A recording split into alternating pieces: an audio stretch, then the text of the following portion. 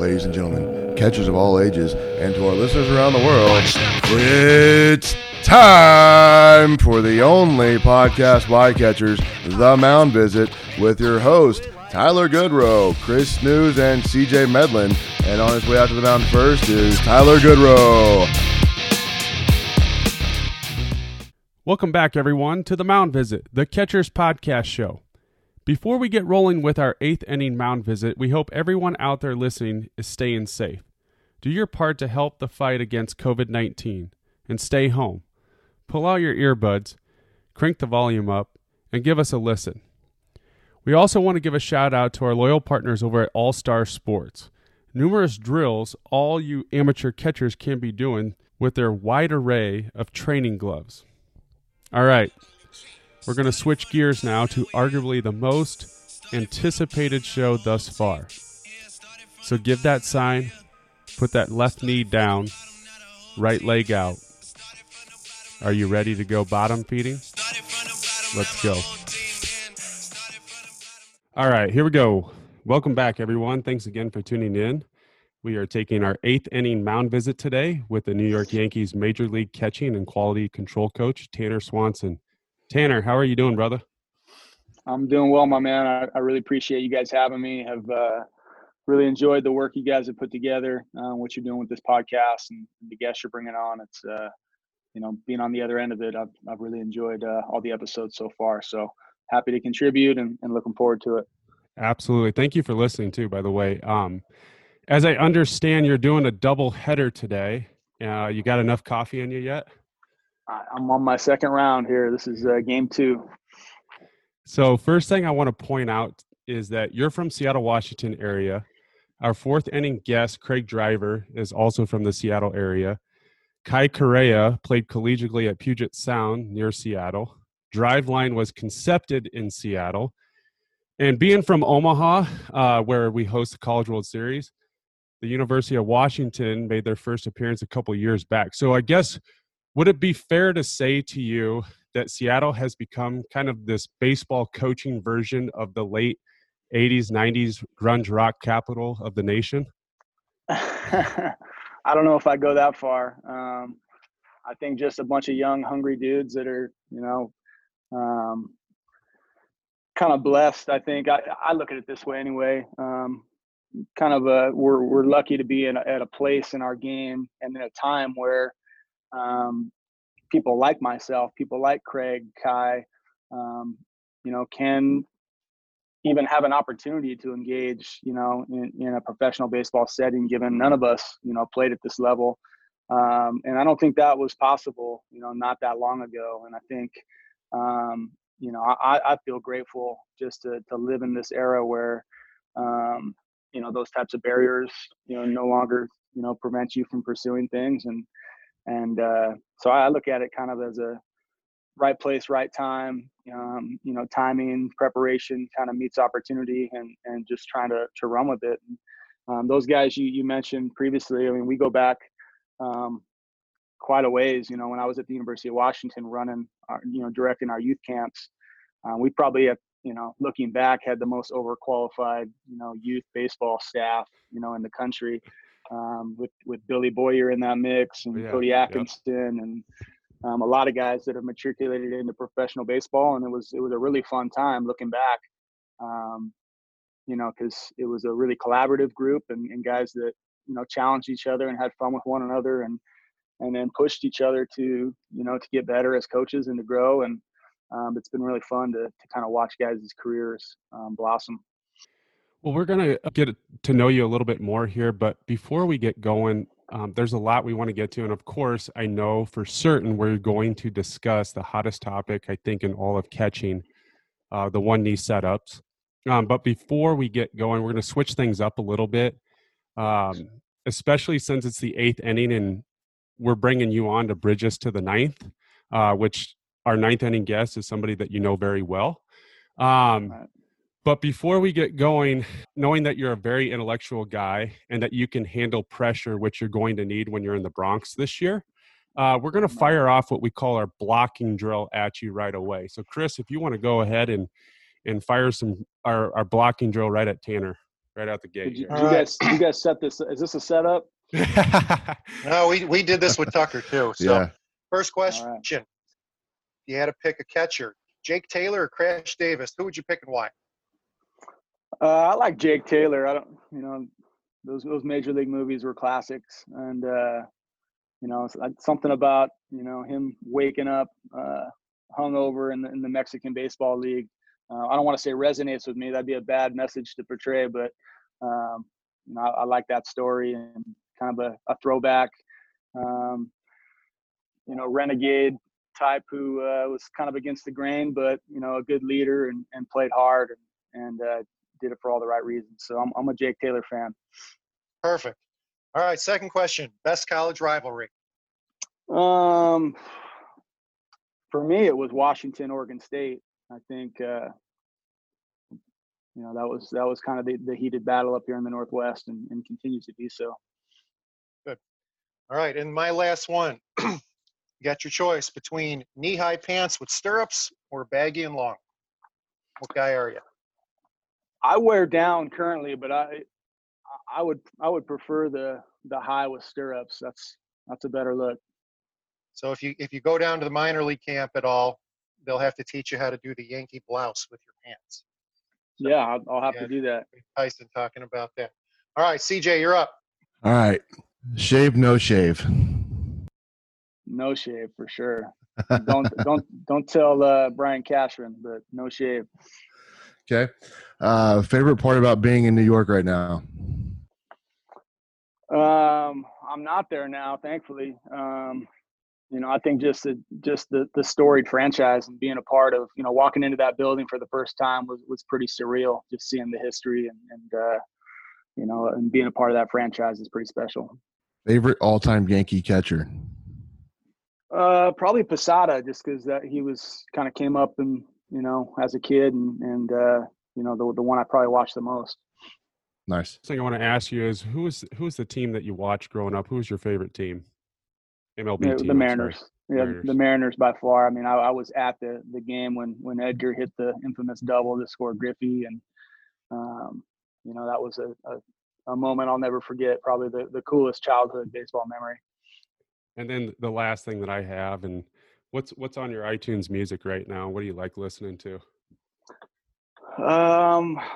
Chris Stapleton seems to be a go-to right now. I'm out in Eastern Washington. We have a home kind of up in the mountain where we're kind of secluded and just feels appropriate out here. So not too bad. Those weren't one answer responses, so I apologize. No, all good. So yeah, not too bad to start it off. But Tanner, kind of walk through. A lot of people know who you are, but for our listeners that don't, give us your history. Give us your background, career as a player and as a coach. I grew up in a small community, Roslyn, Washington, which is about an hour and a half east of Seattle. I attended Central Washington University, which was close to my hometown, a Division II school. I think most people know at this point, I was not a catcher growing up. I mean, I was as a kid, but I was a middle infielder primarily through high school and college. But I always had a passion for catching. My dad was a left-handed catcher and a member of an independent professional baseball team out of Portland called the Portland Mavericks, which is a Netflix documentary called the Battered Bastards of Baseball. So I grew up hearing, about the folklore of the Portland Mavericks and stories about my dad and his baseball experiences and his passion for catching. And so it was always kind of on the peripheral, but, not something that I really, I didn't have a huge experience playing the position by any means. So it was an average Division II baseball player, which immediately led to coaching, not too far after I was done playing, and coached at a junior college. I was teaching high school. I taught 2 years of high school. Returned to my alma mater, Central Washington, as an adjunct professor. I taught there for 1 year and helped with the baseball team, and then left that job, which was a good job, and but I felt my heart pulling me closer to coaching, and had an opportunity to take over a junior college program as the head coach, which I pursued and did that for 1 year. It was Green River Community College, which is kind of it's in Kent, Washington, near where Driveline's headquarters are. So I did that for 1 season, was working camps at the University of Washington that summer.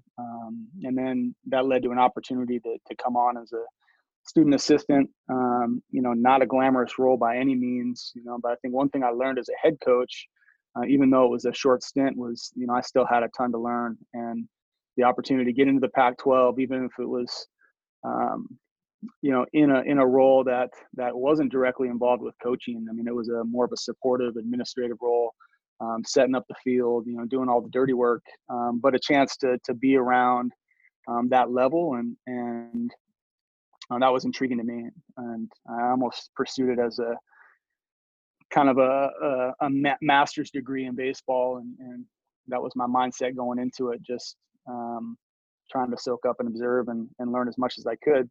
And not too long after that, there was an opening on the staff of an actual coaching role. I moved into the volunteer assistant position, which I did for five seasons there at the University of Washington. Briefly took a recruiting full-time role on Santa Clara's staff, but never actually coached a game there. Was there, recruited all summer for him, and then the Minnesota Twins called, and I ended up accepting the minor league catching coordinator position. Did that for 2 seasons. Had a great experience. Loved my time in Minnesota, until eventually just took on this new job full-time, on the Yankees major league staff. So it's been a fun journey, kind of seen every level, and really just happy and excited about, kind of where I'm at and the challenges ahead.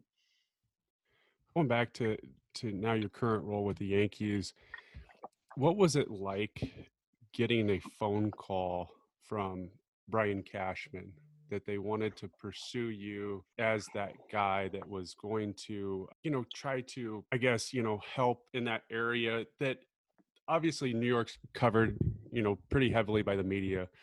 And there's a lot of knock on Gary Sanchez. And I think what people don't realize is that the big leagues, it's tough to play. I mean, there's only so many people that get to don a uniform at the major league level. But what was that like for you to see that number come across?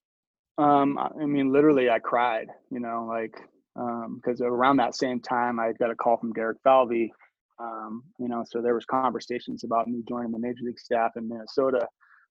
So I was, found myself in a really good position where, I was in an organization that I loved and had an opportunity to potentially, join their staff, and now I was in conversations with the Yankees, and then I knew at that point that either way, there was a really high likelihood that I was going to end up on one of those 2 major league staffs. And that was honestly a moment I was not prepared for, or at least, if you would ask me that a couple years ago, again, just having not played professional baseball, that was never really in my sights, let alone coaching in the major leagues. So it was a pretty special day, and I'm trying to capitalize and do my part to contribute and figure out where, my skill set, fits in and can help, contribute to the larger goal, which is winning the World Series. Hey, Tanner, I got a quick question. So when you got the first call from the Twins and you're all excited, you get to go out there, what was your first spring training like? It was a whirlwind, honestly. I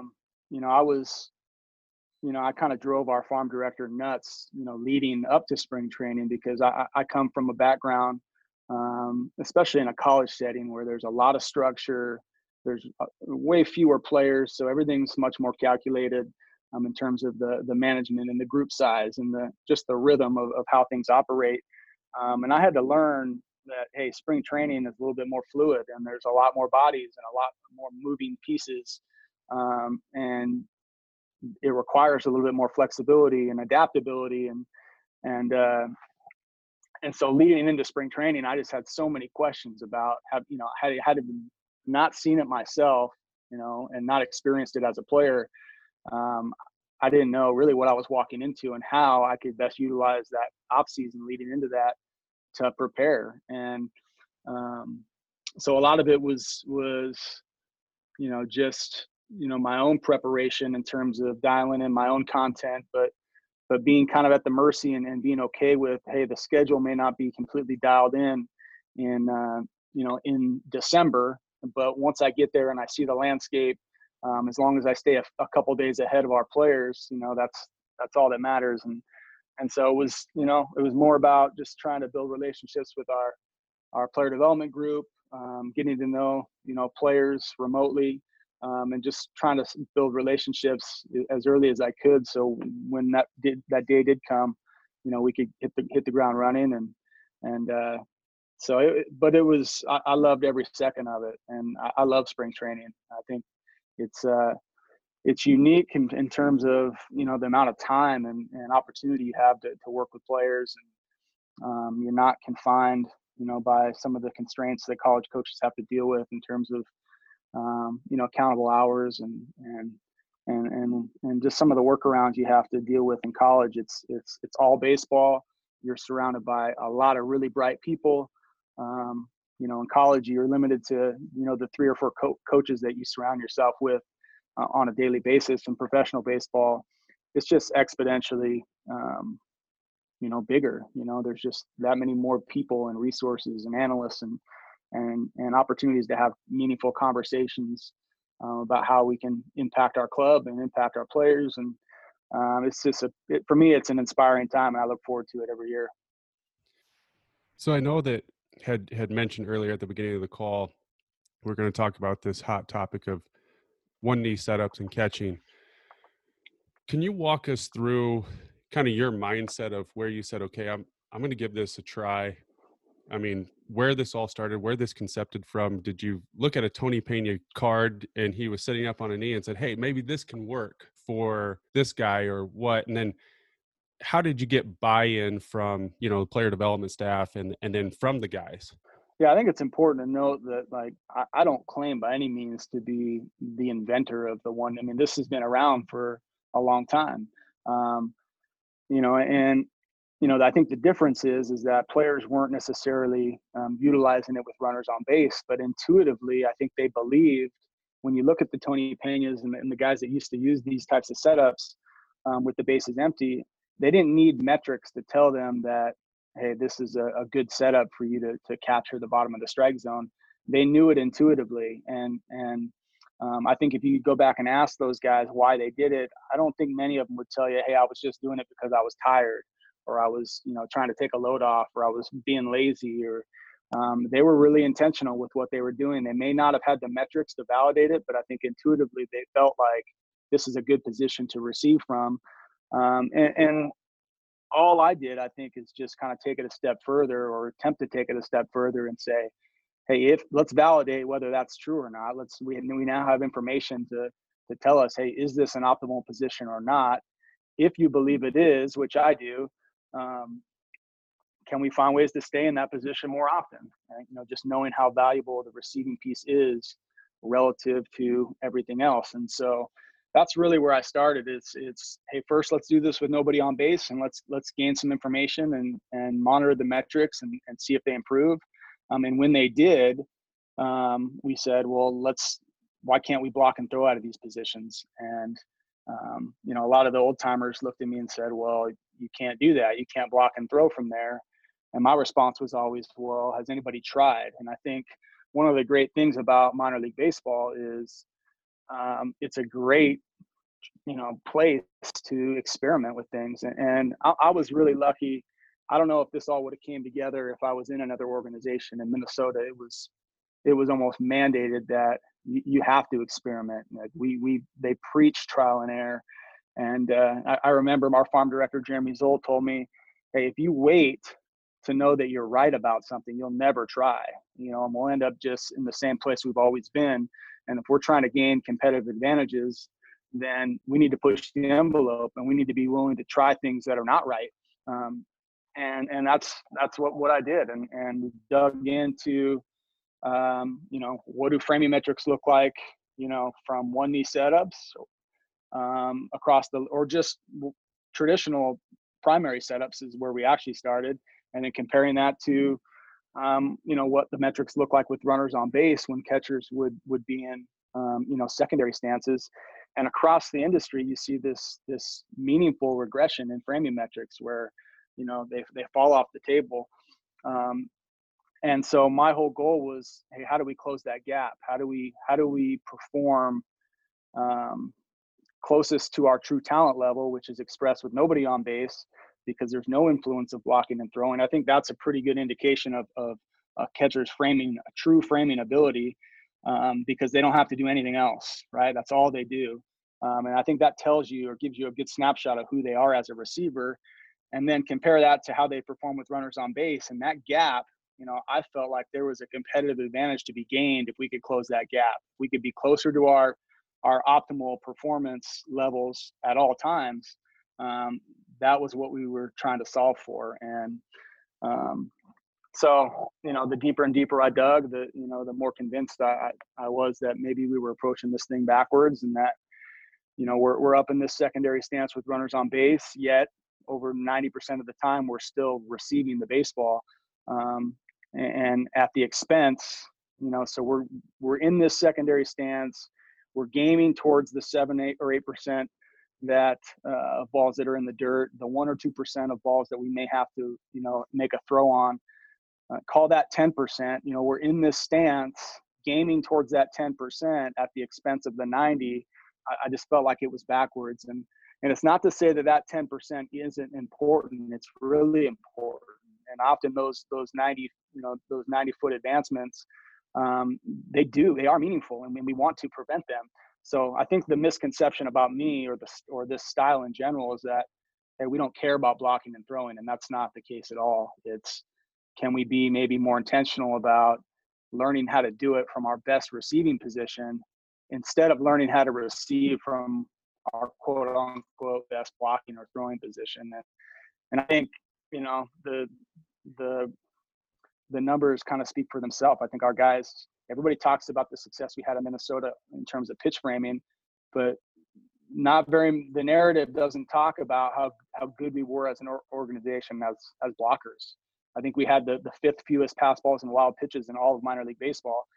So we blocked really well too, and all of our guys were utilizing this style exclusively. So it's not that those other things don't matter. I don't believe that at all. I do think they matter. I just think if we can merge our blocking and receiving positions into the same position as opposed to two separate stances, we have a chance to maybe do both at a really high level.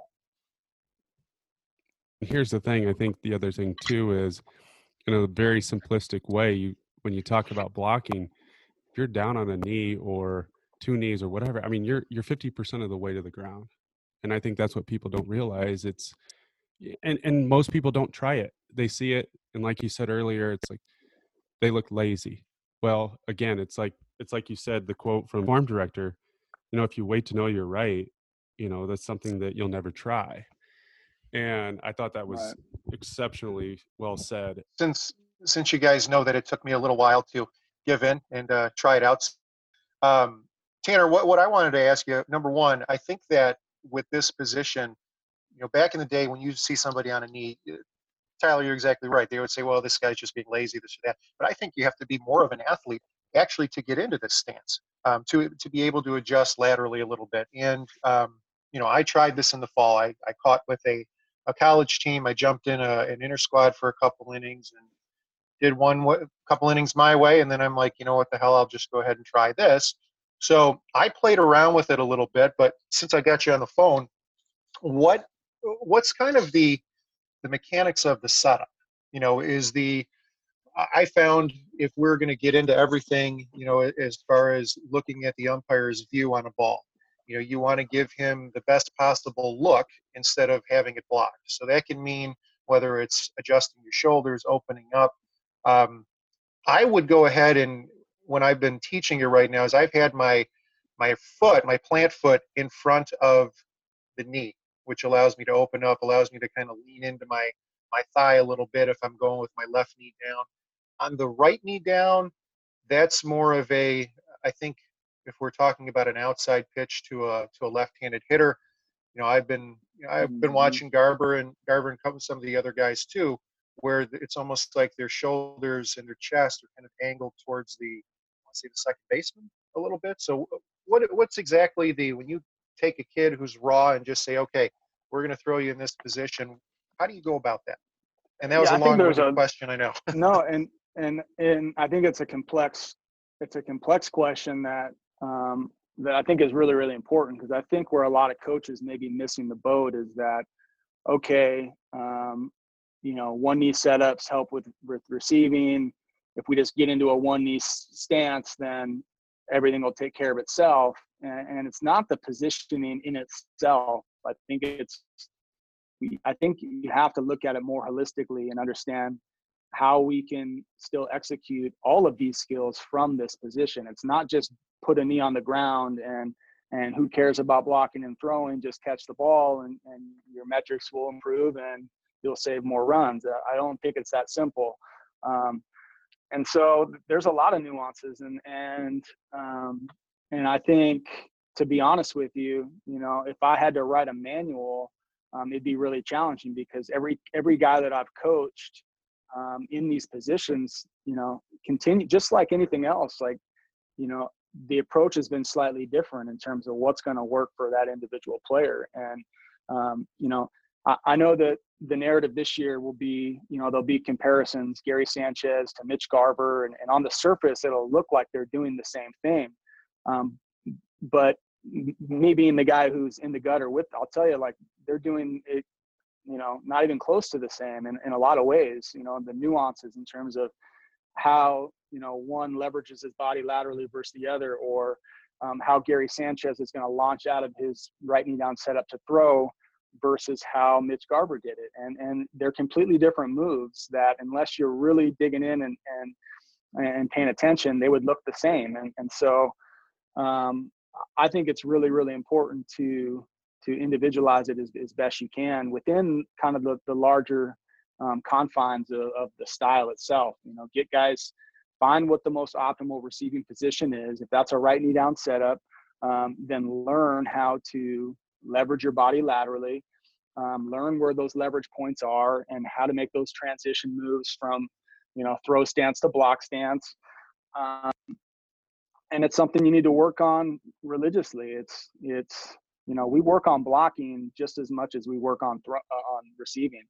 And again, in my mind, it's not a separate skill. It's, the block is just an extension of the catch. And so anytime we're doing receiving work, it usually, we're blending in, blocking as well. And so I think it's really, really important that, although the training economy would say receive more than anything else, which is true, and we do that, but as much as possible, we try not to isolate the skills and instead try to blend them all together as much as possible. That's a good point. I was going to ask you, Tanner, have you yourself decided, hey, today I'm going to strap on the gear and I'm going to put this, put the gear on to decide, okay, hey, I'm going to see what these guys are feeling. Have you given yourself the risk to do that or not? No, I think I'd expose myself. I think I'm so far behind that, unlike you who, actually played this position, all jokes aside, before I ever had opportunities to become a coordinator, I received numerous calls to be a major league bullpen catcher, and I had to tell these organizations, hey, as much as I'd love to coach in the big leagues and be a part of, even as a bullpen catcher, as cool as that sounds, catching Aroldis Chapman or, Zach Britton or out of some of these guys in the bullpen, I'm I don't know if I'm your guy. I think it would really compromise my ability to teach. I think I could figure it out and I could catch the ball and do an okay job, but to be able to model it to the level that, I expect our players to be able to do it, would probably be a reach at 37 years old. Now, with that being said, I get in those positions every day, as thoughts come to mind. I'll hop out of bed. My wife looks at me like I'm a weirdo and I'm trying to feel through something or get in some one knee variation that, that I dreamt up. And like, so I'm constantly in those positions, trying to feel what our players feel, just to get a better understanding for just what it feels like, but again, it's what feels right to me. I've learned this, that what feels right to me and what feels comfortable doesn't always feel right to somebody else. And I've had to learn that. And I experienced this spring with Gary, like when I'm in a throw stance and I'm digging I got my right knee in the ground and I got the ball of my right foot kind of buried in the dirt. I got my weight in the ball of the foot. I'm kind of in a track sprinter stance. That feels really comfortable to me. And then asking Gary to do it, it puts a lot of torque and stress on his ankle, and he just doesn't have the same level of dorsiflexion that I have. So, that our moves are going to be different.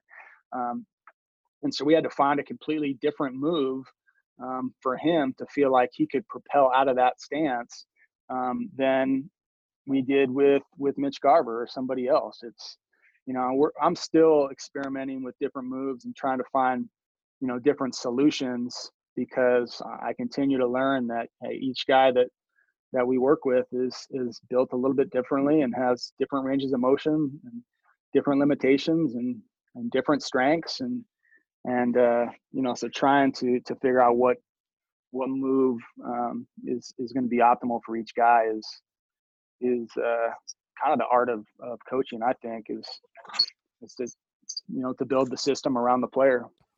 What was the first conversation you had with Gary Sanchez when you first met him? What was that like? It was really positive. He's been unbelievable in terms of his openness, and I think he understands, why I'm here, and that he believes that I can help him. But honestly, before that conversation, I was really nervous about just this was going to be a new experience for me, coming from a place where, Mitch Garver was super vulnerable and took a risk in like open arms. Hey, I need help. What do you got? I know what you're doing in the minor leagues. Teach it to me. And now, I'm being tasked to do something similar with Gary, not knowing at all, like, does he have any interest in making changes or going down this path? And, I'm coming in to quote unquote fix him, and does he want to be fixed? And I don't think he needs to be fixed at all. I think he's really, really close to being one of the best catchers in the league, if not the best. I think all the tools are there.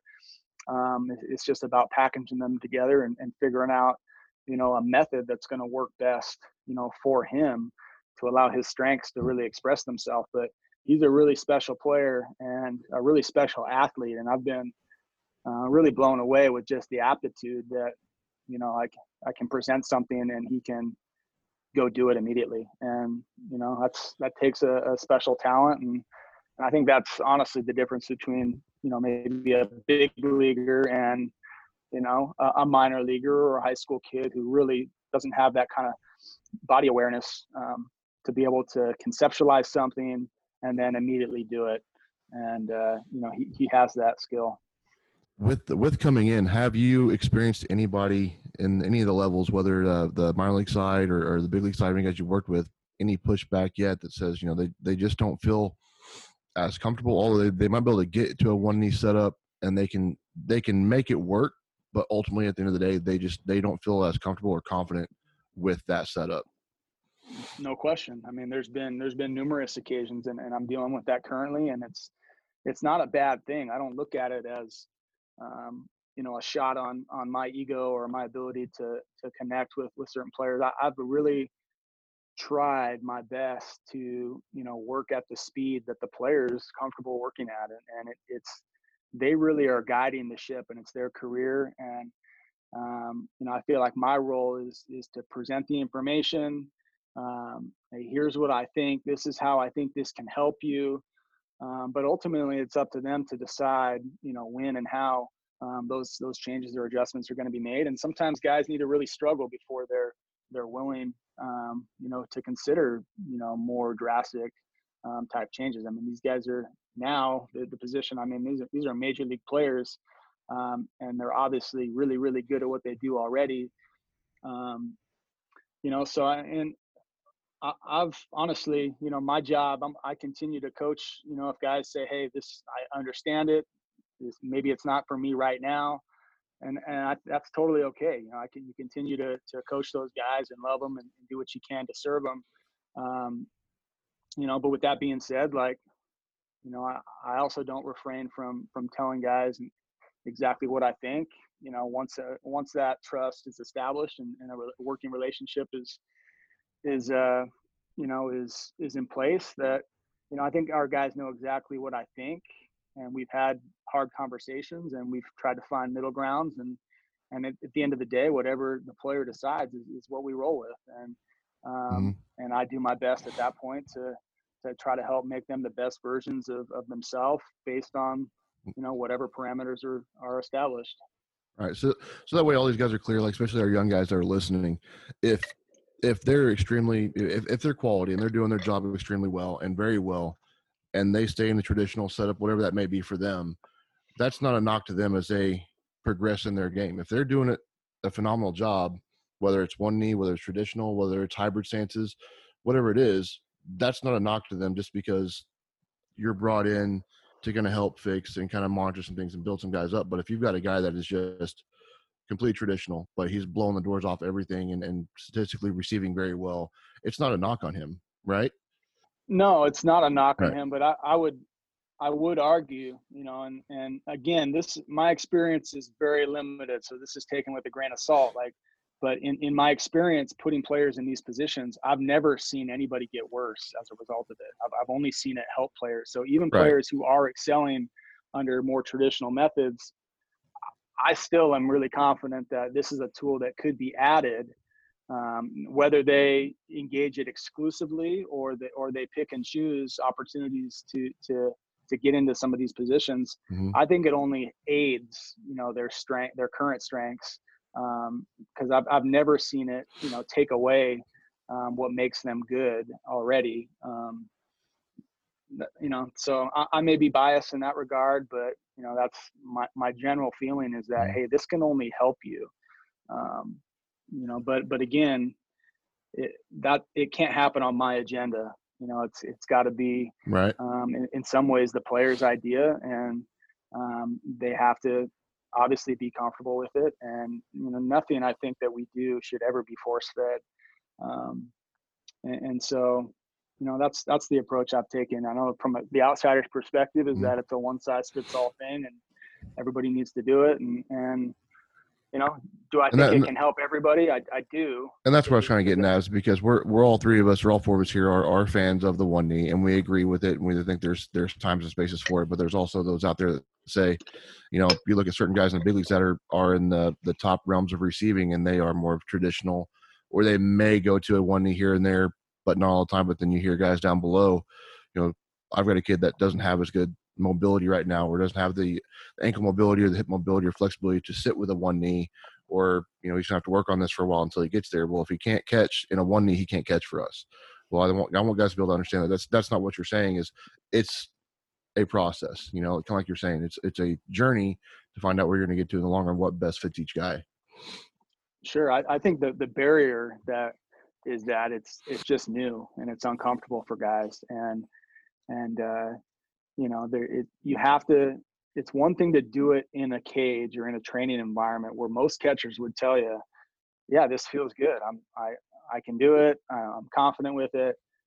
But there's still an element of fear that, hey, will this translate to the game, which is really what matters the most. And until a catcher is in that position and has to make the decision, hey, do I commit to this or not, in a game with a runner on third base, I think that's kind of the tipping point where some people just aren't willing to take that risk and to learn whether this is good or bad, either way. But I think it has to be battle tested, for the individual to know for sure and to have confidence, hey, this is going to work for me or it's not. And until you really are vulnerable enough to put yourself in that environment, I just think it's hard to make a decisive conclusion one way or another. Going along lines with that, so we're talking about the setup. I want to talk about receiving the baseball a little bit. We had, Craig Driver on as well as Ryan Cienko, and we were talking about different moves of the mitt. And again, going back to a guy like Gary Sanchez, where he was very, if I can describe this very well, he was kind of stabbing at the ball, catching it, and then moving it. What are you trying to tell these guys? And is that trickling down to the minor leagues, to Aaron Gershenfeld, your catching coordinator for the Yankees? But are you guys talking about specifically, okay, this is the move we want you guys to try, as far as allowing the ball to either absorb it, or what Craig had described to us was, kind of getting through it and then letting that energy of the baseball kind of knock them back into a flex position? First off, I mean, Aaron Gershenfeld is hit the ground running and is absolutely killing it with our minor league guys. And but the positioning, which we gets a lot of the attention, is only one piece. That's just the foundation that then we can build the receiving skill upon. So I think with Gary, what you described is not unfair. It's what I've seen as well, but it's not because he doesn't have good hands or good glove skill. He's got really good hands. But I think I think your glove skill and your hands and sometimes is often compromised, by your body positioning. And guys that are, for him, I thought his timing, based on the positions he was getting into last year, was really rushed and late. And so everything kind of impacts something, in terms of, if we're rushed to get into position, our timing is probably poor. Our routes are poor. It's not as fluid of a move, so everything is influenced by something else, further, down the chain. So I think once you eliminate a lot of that noise and you just put guys into a good position, anchor them to the ground where they can really hone in on the movement of receiving the baseball in itself, independent of anything else, a lot of that stuff begins just to clean itself up. And then it's about how do we best, work to manipulate the ball back to the strike zone. And, there's constant debate out there about, hey, is it flexion to extension? Is it extension to flexion? And I honestly, where I've landed is that I think the best guys in the game do it all. I think a lot of it's pitch dependent. I think the pitch that's kind of over the plate and kind of centers you up, that's down, it's maybe more of a vertical move. I think pitches that are, maybe working away from your body, the sliders, that becomes maybe more of a pull in terms of trying to funnel or pull balls back towards our body.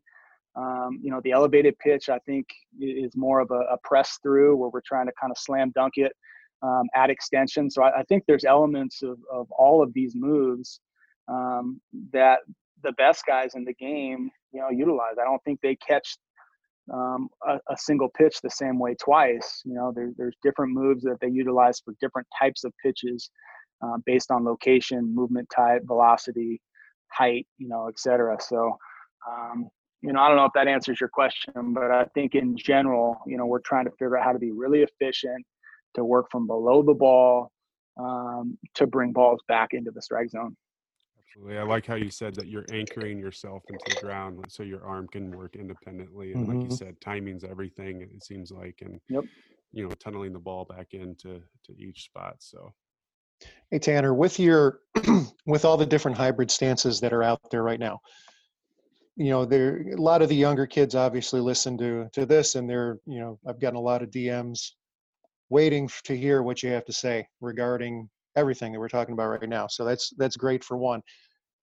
Now we got the regular, the one knee stance, but then you hear the hybrid stances, the kick stance, and other variations of it, the old Tony Pena move, for that matter. So when would you suggest for a kid to, or even a player, where they say, hey, I got my left knee down, it's, we'll say middle away, and I'm looking for a fastball down and away, I'm trying to get it back in. So I have my left knee down, my right leg is up, I got a little bit of a lean, and I'm working under the ball. I see other guys that sometimes with the same exact pitch that will go with their right knee down and stick the left leg way out, where they've coined the term, I guess, a kickstand. So can you kind of go in for the audience and kind of give your opinion on that, and when guys go down, or is it more of a feel of which is more comfortable? Sure. I think a couple things come into play here. I think there needs to be a rhyme and reason for the positions that we're getting into.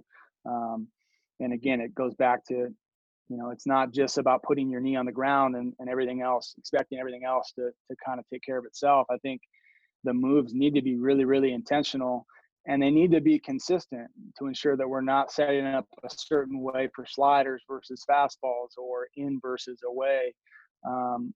So for me, as soon as there's a runner on base, I think that the handedness of the hitter goes out the window, and the focus is getting into a position that allows us to block and throw, right, from our receiving position. And then you start to prioritize those skills in terms of the order in which they're going to happen. So for me, it's if there's a run threat, say a runner on first base, we're going to start in our best throwing position, our receiving / throwing position. So in my opinion, that's a right knee down setup versus a left knee down setup. I think is really difficult to work out of if you have to make a throw. I think it's more of a load and go. It's like a single leg squat. It's not very athletic. Whereas the right knee down, kind of in that sprinter stance, I think can be really dynamic and every bit as fast in terms of getting into a traditional right-left throwing position.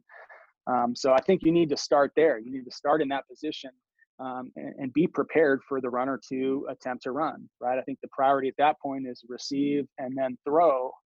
And then if the runner does not attempt to run, then we can transition our positioning, receive to then block. And I think that you'll know that, somewhere, in the lift of a pitcher's delivery, whether that runner is taking off and trying to advance or not.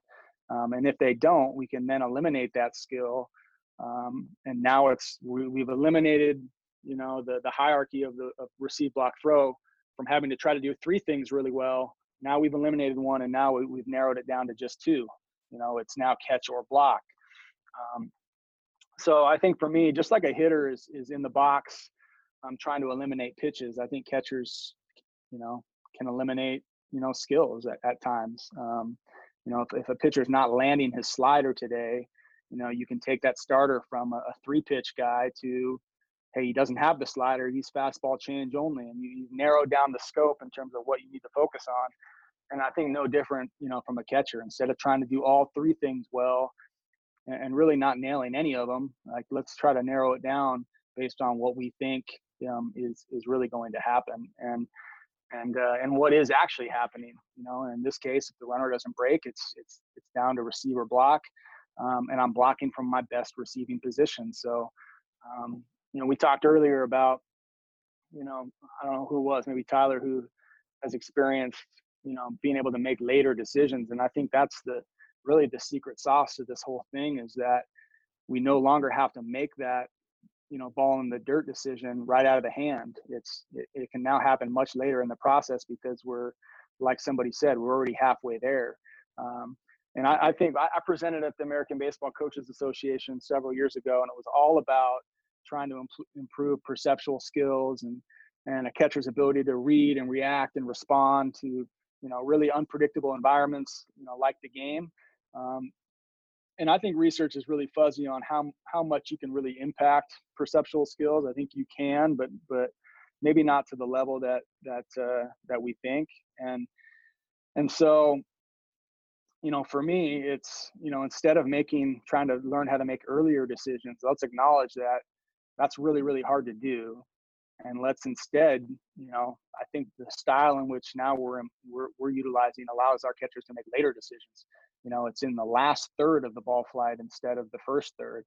And I think for that reason, now catchers can stay committed to the bottom third of the strike zone, which is the key to the strike zone. And they're never hedging between receiving and blocking, which is kind of a universal thing. When guys are in that traditional secondary stance, they're always kind of hedging, especially that pitch that's down just below the zone, and especially non-fastballs. It's like, is this ball going to bounce or not? And you have to respect it. And you see most catchers are falling, to one knee anyway. They're just doing it during the act of the pitch because they're kind of hedging in between, whether they need to catch it or block it. And I think that has an impact on how they receive the ball. And if you want to really dominate the bottom of the strike zone, if you can stay committed to that pitch longer and not have to decide out of the hand, then I think you have a better chance of receiving that pitch well. I got a question here from one of our followers right now on Twitter. I don't know if you basically pretty much answered pretty much everything else so far in his question he wanted to ask in here, but Pat Chetney from Baldwinsville, New York, was wanting to know your philosophy behind working from the ground up in the strike zone. He did ask about the one knee down, but I pretty much think we've answered the philosophy behind the one knee. You pretty much almost answered it again as well with kind of what we're talking about right now as well. But just kind of wants to know a little bit more of your philosophy behind the one knee down or working up from the ground up into the strike zone from ground to top. Yeah, I think that's a really maybe the next big conversation that or debate that is will surface soon is about kind of target height and where catchers start. And I think you're seeing a lot of the best guys are either starting on the ground or they're touching down and finding the ground. And I know Craig Driver spoke about this, a few episodes ago. And I think it's critical and for a couple of reasons. Obviously we don't want to throw the pitch, into the ground, and that's not the pitch we're trying to capture. And that's kind of the counter argument for people who, criticize it. It's why can't I just set my glove just below the strike zone, which is, that 1 or 2 ball buffer zone that I am trying to optimize. And the reason is this, I think is if anybody on this podcast were to challenge me to a sprint, and we're gonna run a 10-yard sprint race, yet you give me a 5-yard head start where I get to be at full speed by the time the gun goes off to start the race. I'm going to win that race no matter, how fast my opponent is, because I'm already at max speed by the time we start. And I think the same concept applies for starting with the glove on the ground. Is to get to that 1 or 2 ball buffer zone, my glove has gotten to travel 4 or 5 ball widths, and has had a chance to accelerate to full speed. So when I do intercept that pitch and move it back to the strike zone, I'm working at full speed. I'm not working from a static position trying to catch it and then manipulate it. So I think it's more deceptive, when you get a head start in that regard, and everything is kind of fluid and it's a faster move. Where I'm intercepting the pitch on my way back to the strike zone as opposed to going to the pitch and then trying to pull it back. I just think from a deception standpoint, the latter is more effective. Tanner, because you're going in such a fast movement, so you're starting underneath, you're riding up through the ball, and you're doing that in a quick motion, obviously, so you can manipulate. Is that the reason why the glove moves so much? One of the arguments that I've always gotten with this as well, and I look back at old tape of even when I caught, I still had movement going up in the zone. But with a lot of, you see some guys right now that you almost have to ask, what is enough? How much should you move? If you're going on a pitch that's at the bottom of the zone, should you move it just so it's a glove length into the zone? Or I see a lot of guys that will take that pitch and almost bring it up to eye level, what's kind of what do you tell your guys as far as, hey, this is kind of the range we want to be in, where some will go a little higher, some will go a little lower? It's a really good question that I don't really know the answer to be honest with you. I think, I don't think anybody knows, what is the optimal distance? Are we moving it just to the closest third, or the part of the strike zone that's closest to, wherever the pitch is located? Is it to the middle of the strike zone? What is optimal? And I don't think anybody knows, but I do think generally that more is better. And when you look at the best pitch framers, they're moving it aggressively and it's effective. It may look excessive, but I think if you can get aside from what does it look like and what are the optics of it, and really just look at it objectively, the best guys generally are moving the ball a lot, so if that's all we have to go off of, I have to believe that more is generally better. And whether umpires like it or not, which I don't want to sound insensitive, but I think that catcher umpire relationship has really changed with the evolution of framing metrics and whatnot. I think, back in the day, that relationship was really, really important in terms of if an umpire didn't like what you were doing, he could really make it a long day for you, and could impact the game. And I think catchers in previous generations were really cognizant of massaging that relationship, adapting throughout the course of the game to whatever the umpire's preferences were. And I just don't think that's necessarily the case today. I think umpires are being evaluated just like catchers are. So whether they like what you're doing or not, they get a score too, and they're being held accountable to the strike zone. So do we want umpires to like us? Do we want there to be a working relationship? Absolutely. That only helps, us do our job better. But I don't necessarily think catchers should adjust throughout the course of the game to cater to, what the umpire likes. Because the umpires that I've talked to, when I've asked, hey, who do you really like to catch, or to umpire behind? And the response is usually the guys who don't grade out very well, because they're not deceiving them and they're maybe sticking pitches. And so what the umpires want are the guys that make their job easier. And, those aren't the guys that are really stretching the strike zone. And I think it's okay to acknowledge that we have different jobs to do. The catcher's job is to try to gain as many strikes as possible for his pitcher and for his team, and to stretch the strike zone as best he can. And an umpire's job is to do the best they can to call, a uniform strike zone to the best of their ability. And so they're gaming against each other in a lot of ways. And I think it's okay to acknowledge that and just respect that.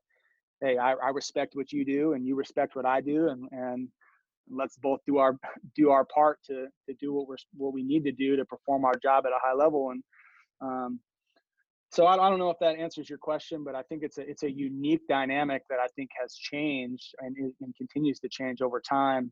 And it's an interesting idea and concept. And my long answer to your question is that I don't know how much movement is optimal. And whatever works. Yeah, as long as you can get the strike, whatever works.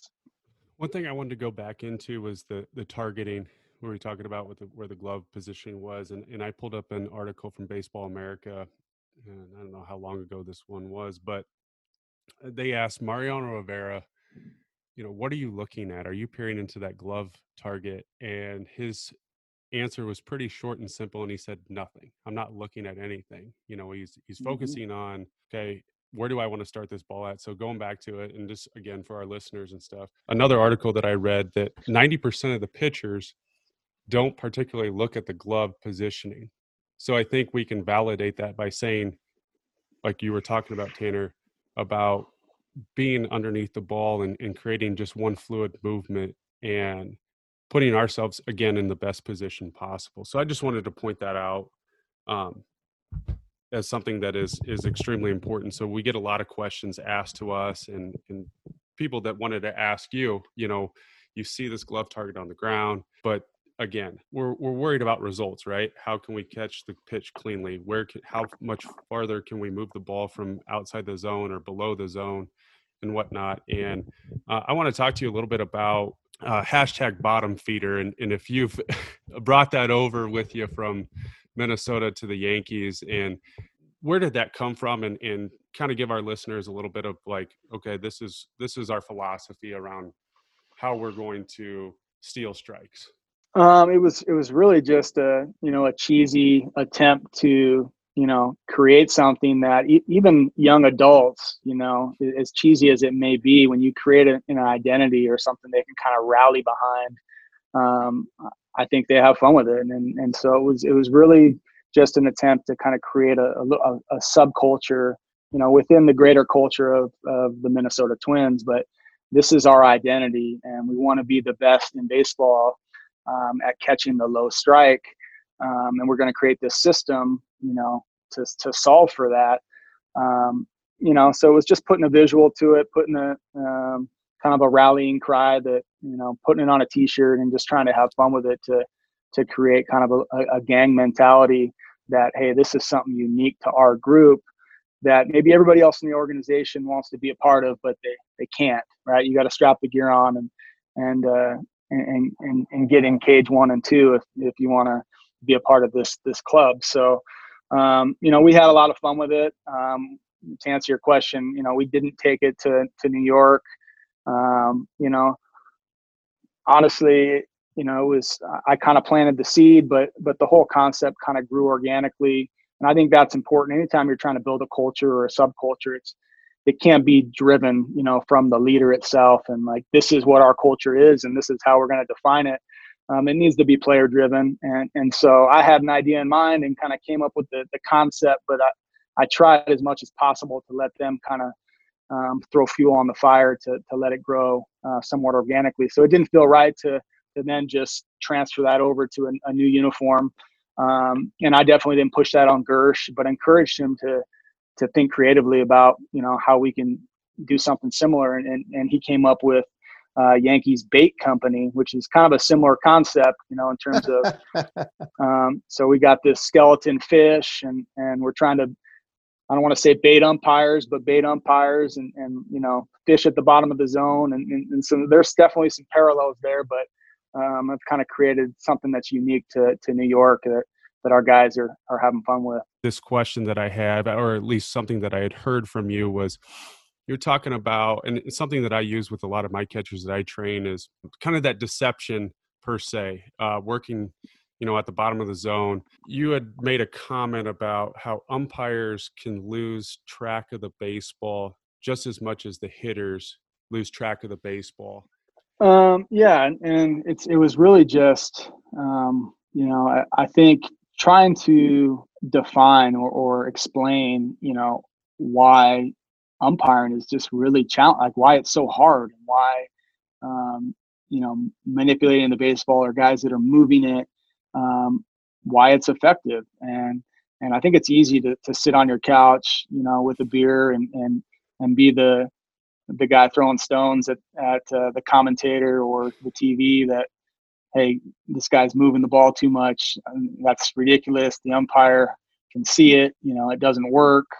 But to actually put a mask on to stand behind an umpire in real time, at game speed, it's a completely different experience. And I think there's a lot to be learned. And I know our people in New York with Rachel kind of leading the charge is doing some really cool work on gaze tracking and just trying to learn more about not umpires per se, but just, how our vision really comes into play and how it impacts performance. So I don't know the science necessarily, but I know that hitters, pitchers, umpires, there's a threshold in terms of, velocity that when you exceed it, it becomes really challenging to track the duration of a moving ball. So is it the last third of ball flight? Is it the last few feet? I can't say for certain, but I can say that it's really hard to do consistently and to see the pitch in its entirety from start to finish. And so for that reason, I think, that can be exploited, and there's opportunity, there's a window, probably to varying degrees that, if the movements are done effectively, that, there's deception involved there. And I hate to say that it's, we're just trying to fool umpires or cheat the system or, I think it's an art and it has an impact too on the psychology of the pitcher and their confidence in the execution of a particular pitch. And the closer they are to the strike zone more consistently, I think, has a compounding effect to how they execute the next pitch. And so we're just trying to present pitches as well as possible for our pitchers, for the umpire, and give the perception that, our guy is living around the strike zone. Because I think we want this. We're chasing the same things, which is strikes. We want the game to move along. Nobody likes the long game where it's ball one, strike one, and people want action. And I think the more strikes we throw, the more action we create. What are your thoughts on the potential of an automated strike zone being implemented here in the coming future? I mean, I think it's horrible. I think you probably know where I stand on this. But like anything else, like I'm confident I think the game will adapt and evolve. And I didn't know anything about pitch framing, not that long ago. And if I have a strength, I think it's in problem solving and figuring out, hey, what's the problem at hand that needs to be solved, and let's try to game towards that and think creatively about solutions. So if or when that happens, we'll have a new set of challenges that we'll need to adapt to, and I'll be prepared to do so. And but I think it changes the integrity of the game. I think there's a lot of compounding consequences that maybe aren't being considered.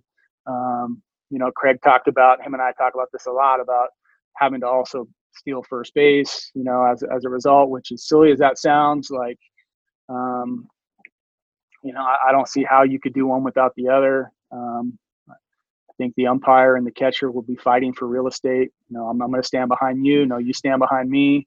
And if we don't have to, but there's no incentive to block the ball or catch the ball with nobody on base. You don't have to throw the ball. Like, you don't have to do anything, with nobody on base and less than 2 strikes. You can just reach for a new ball every pitch and let the ball boy retrieve it. And if you don't like Aroldis Chapman's slider, then you could Olay it. And so I don't know. I think there's a lot of things that would surface that maybe were unintended.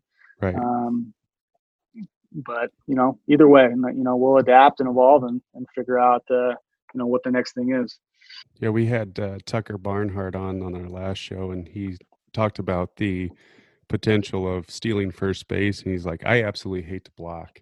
And you're telling me that I got to block on every pitch. And, well, he said he liked to block, and he was a really good blocker, but he goes, he likes it because he's really good at it. Yeah, exactly. But he said it's not something that he just wants to do all the time. He'll do it if he has to do it. I think that's kind of how most guys are. I mean, right.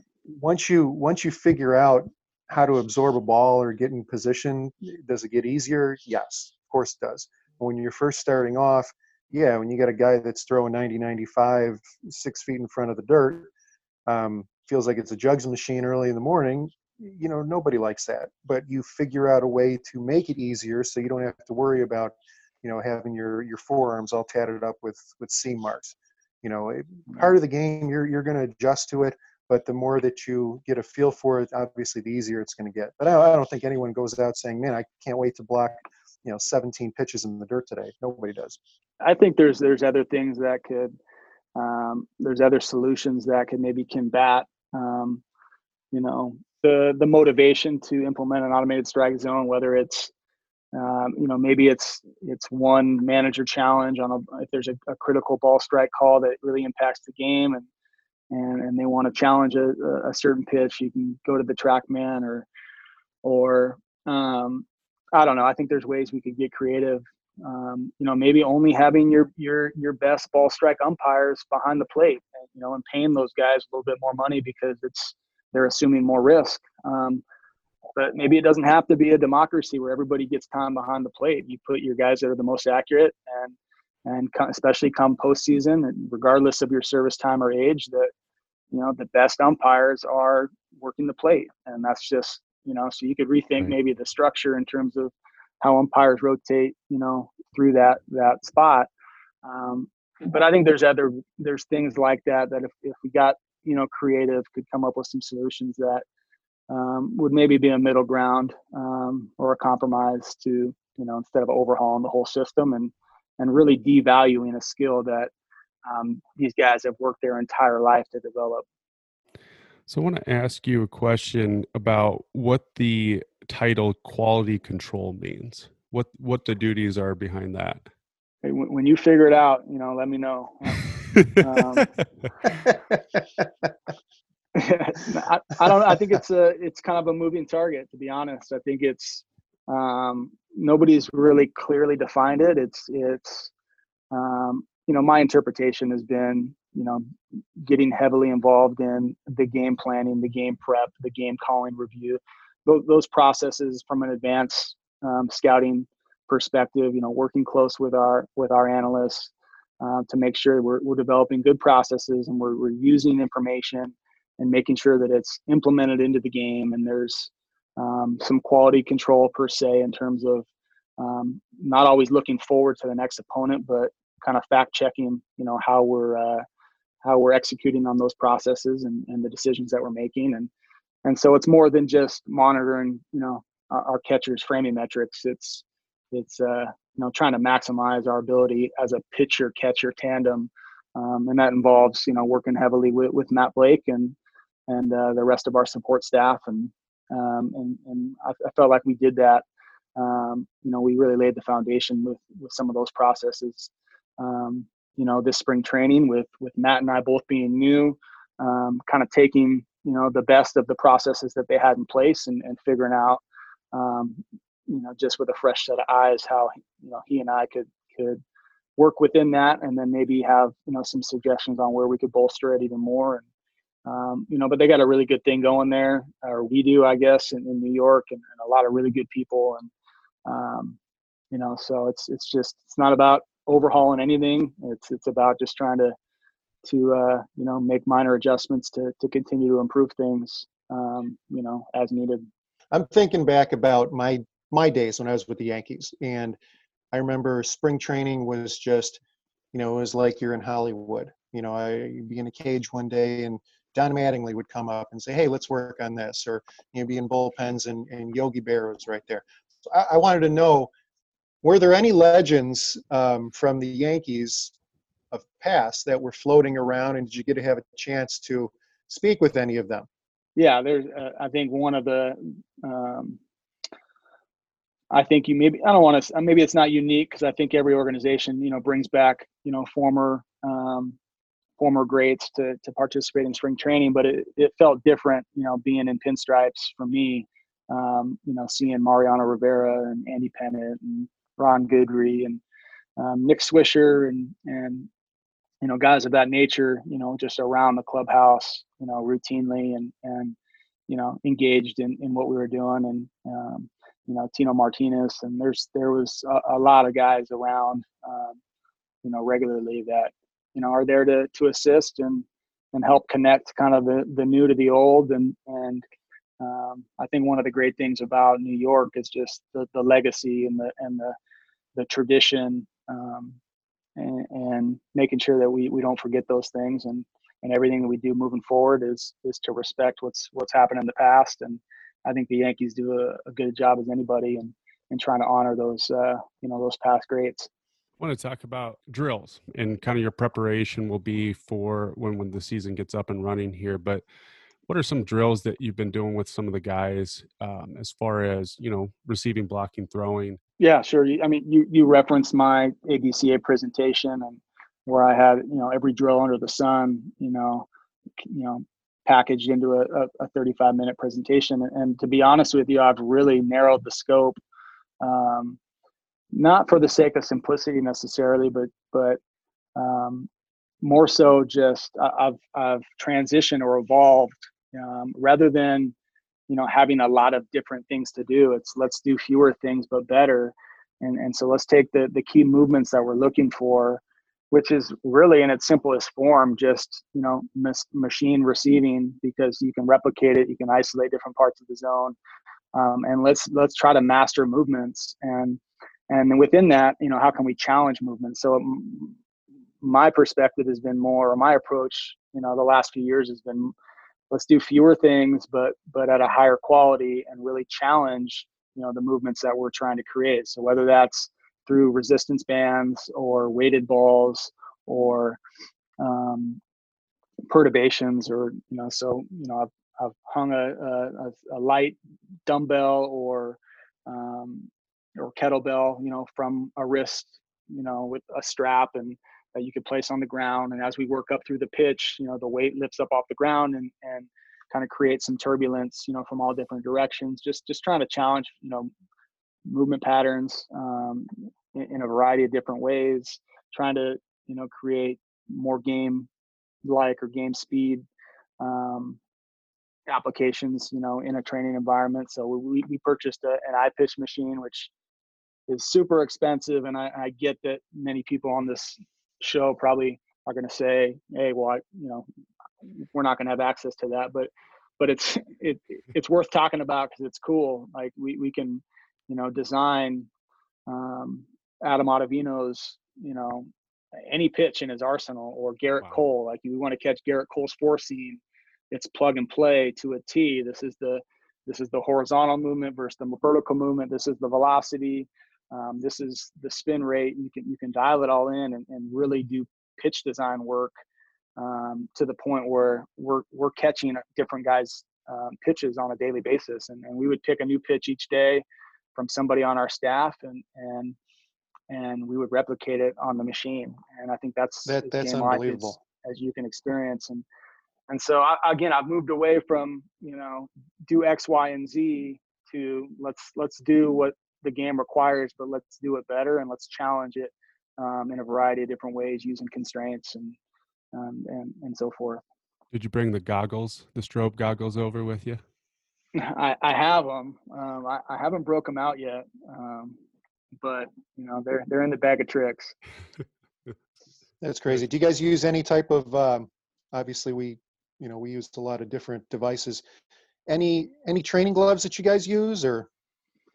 Yep. We have a variety of training gloves. We have some Valley gloves. It's more of a buffet, to be honest. It's that we kind of plug and play based on a guy's need.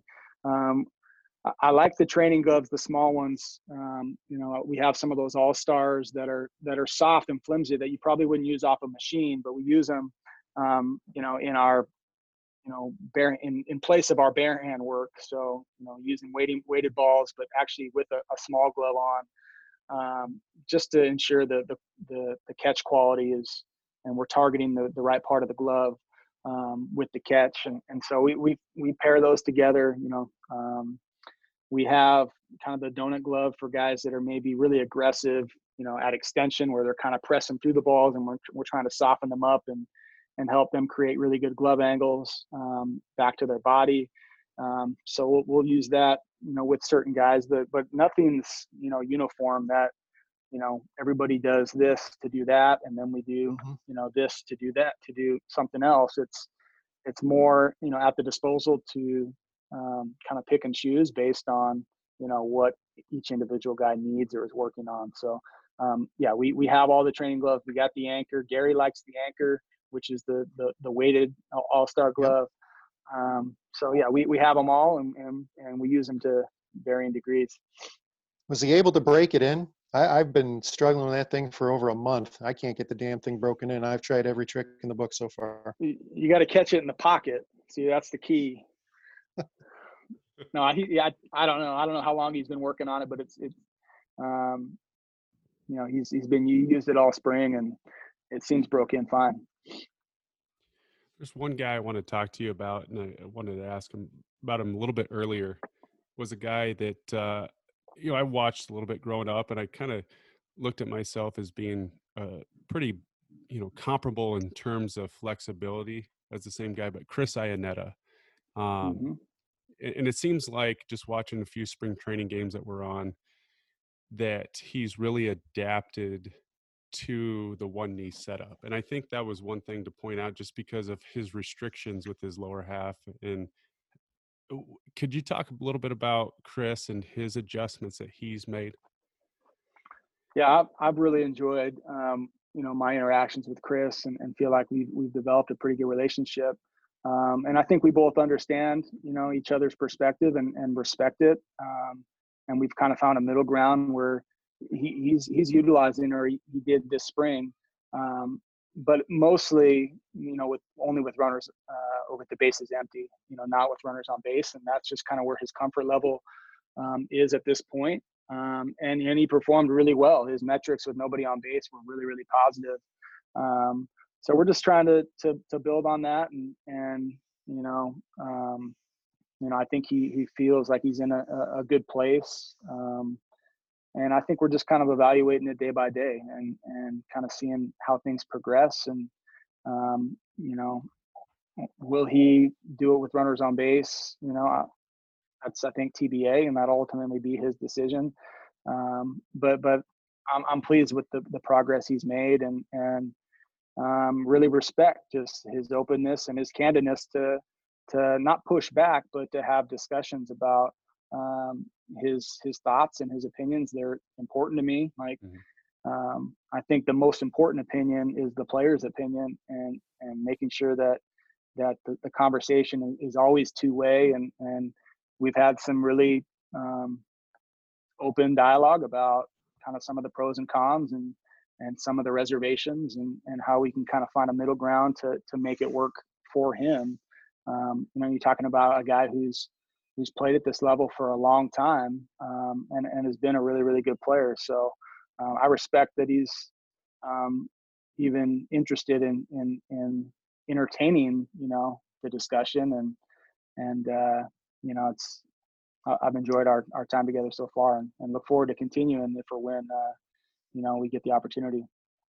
With everything that has gone on right now, and in just your short time in New York, are there some guys, some prospects that you're kind of high on, that you feel like, hey, these guys have a real good chance of being very good big leaguers someday?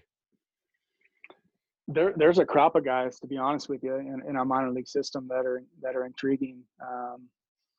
Anthony Siegler, Donnie Sands, Josh Bro. I mean, these are guys that are, have performed at a high level, and then some young bucks that I'm kind of just getting to know that are relatively new to our system, either come over from our Latin Academy, and just due to the dynamic of spring training, it was hard for me to be in two places at once. So a lot of the my observations were done virtually, and I'd try to pop over there as often as possible. But Gersh has done a great job of kind of keeping me in the loop on how guys are performing, but it all seems promising. I mean, we have some really intriguing young prospects that I think are going to position themselves well to navigate through our system and matriculate into the major leagues, either with us or via trade somewhere else. But I think good problems, and Gersh is doing a great job kind of trying to get the most out of those guys. Kind of off-topic question I have, and I grew up a diehard Yankees fan, but not sure this is relative to this conversation. But let's go into talking about Aaron Boone's shoe game, because I feel like Booney has a different coaching shoe every time you look, and you see him either making a pitching change or he's out in front, arguing with some umpires. We had the infamous Savage call. But Yep. How many different pairs of coaching shoes do you think Booney has right now? He probably rolled out, 6 or 8 different pairs this spring, which was fun. And his shoe game is strong, and it's unspoken that the rest of the staff is trying to kind of compete and live up to the standard. He's raised the bar, I think, for manager shoe game, and is got to be up there in the top 3 or 5, if not at the top. So what do you I don't think he's quite at Tucker's level. Tucker said he had over 100 with a whole room in his house dedicated to it. Yeah, right.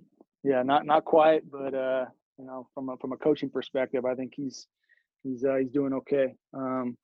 I had some Jordan 1s that I was rocking this spring. I bought some for our home pinners. I have the patent and leather Jordans with the blue patent and leather white, which are pretty aggressive. I haven't decided if I'll actually it's New York, man. You got to wear them. Yeah, so I got some tricks up my sleeve, and just going to try to feel it out without being the guy who's trying to draw attention to himself. But I like shoes. I'm a shoe guy. maybe not to Tucker's level, but that goes back to our time at Washington too. We had fun with Shoes there, and Donegal, being the eccentric person that he is, Right. he was going Jordan 1s, pants up, about 4 years ago, before you ever saw him on a baseball field. So, trying to carry his legacy, to the Bronx. And Tanner, I just want to thank you for your time today, dropping some knowledge to the people that will be listening, as well as college pro guys as well. And they're all interested in what's going on with the receiving, and I'm sure it's probably pissed off a lot of umpires over the last few years about how they're getting a lot of heat from the pitches that are being called or not called. So at least not from them, but from the outside or the other teams. You can watch hours of videos of guys striking out and throwing their hands in the air, or just looking, just looking down, going, I can't hit that. Well, they're right. They can't hit that because it was a ball, and we did our jobs of creating strikes. So, thanks for your time today. I really appreciate it. Yeah, you bet. Last thing I'll touch on that note is I think we should all just agree to potentially disagree. If I think that some of the one you set up in some ways is creating a divide, which is unintended. And from my perspective, at least, it doesn't have to be either or. And I'm right, you're wrong. I think if people can at least acknowledge that, like yourself, I really respect the process you went through to, hey, I don't initially maybe don't agree with this, but I'm open to thinking critically about it and trying it, and then formulating your own opinion from there. And whether it was to continue to disagree with it would have been fine too. But I think to at least take the time to go through that discovery process for yourself, and then live with whatever the side of the coin you're on. But it's disheartening to hear the kind of the banter or the debate that's or the divide that it potentially is creating. And I would just encourage all of us to think more collaboratively about it, and look at it more as an opportunity to add something to somebody's either coaching ability or a tool that a player could utilize to aid their game. But it doesn't have to be a right or wrong, all or nothing type thing. So that's my soapbox, I think, to put a bow on this thing. And but I really appreciate the time. I really respect what you guys are doing. I think it's a really cool time for our position, and you guys are in a lot of ways leading the charge, just providing a platform and for more people to have a voice. And lastly, I'll say that if you haven't seen, I'm launching this Coaches versus COVID just as an effort to kind of make myself available and encourage other coaches to create, free webinars, that with the intent to kind of raise funds. What I've set up this Coaches for COVID as an opportunity to raise funds for the Fred Hutch, which is an organization out in Seattle, Washington, that's doing some really cool work in research and COVID relief. And anybody who's interested, I'll be doing a weekly webinar similar to this, for free, with again, kind of the expectation that some donation will be made to the cause. So if other coaches are interested in getting involved, we'd love you to host an event, and the more the merrier, and let's continue to share and grow our game, and maybe raise some money to support the what's happening in the world around us. Can't thank you enough. That is tremendous work right there. All right, man. Well, we really appreciate the time. And again, can't thank you enough, and keep doing what you're doing. And hopefully you and your family are safe, and we can get through this and back on the field, and you can finally put on that pinstripe uniform in the Bronx. Yeah, I'm ready for this bad dream to end so we can get this thing rolling. But anyway, really respect your time. Thanks, Tyler. Thanks, Chris. Appreciate you guys. Stay safe, and we'll see you soon. Likewise, Tanner. Be well. All right. Take care. Bye-bye. Well, everybody, it's time for us to wrap this show up and head on home. On behalf of myself, CJ Medlin, Tyler Goodrow, and Chris News, we'd like to thank Tanner Swanson of the New York Yankees coming on and talking baseball with us this week. and keeping some normalcy to our lives. We'd like to wish Tanner and his family a safe and healthy time while they're home during this break, and that nobody else is affected. We also like to thank each and every one of you, our listeners, for tuning in and checking us out every week. Without you, this wouldn't be going like we are right now. We hope every single one of you are out there and staying safe and healthy and being aware of your surroundings. And folks, you're not going to want to miss next week's edition when we have Mitch Garber of the Minnesota Twins on. Everybody, we thank you again for tuning in, and we'll catch you later.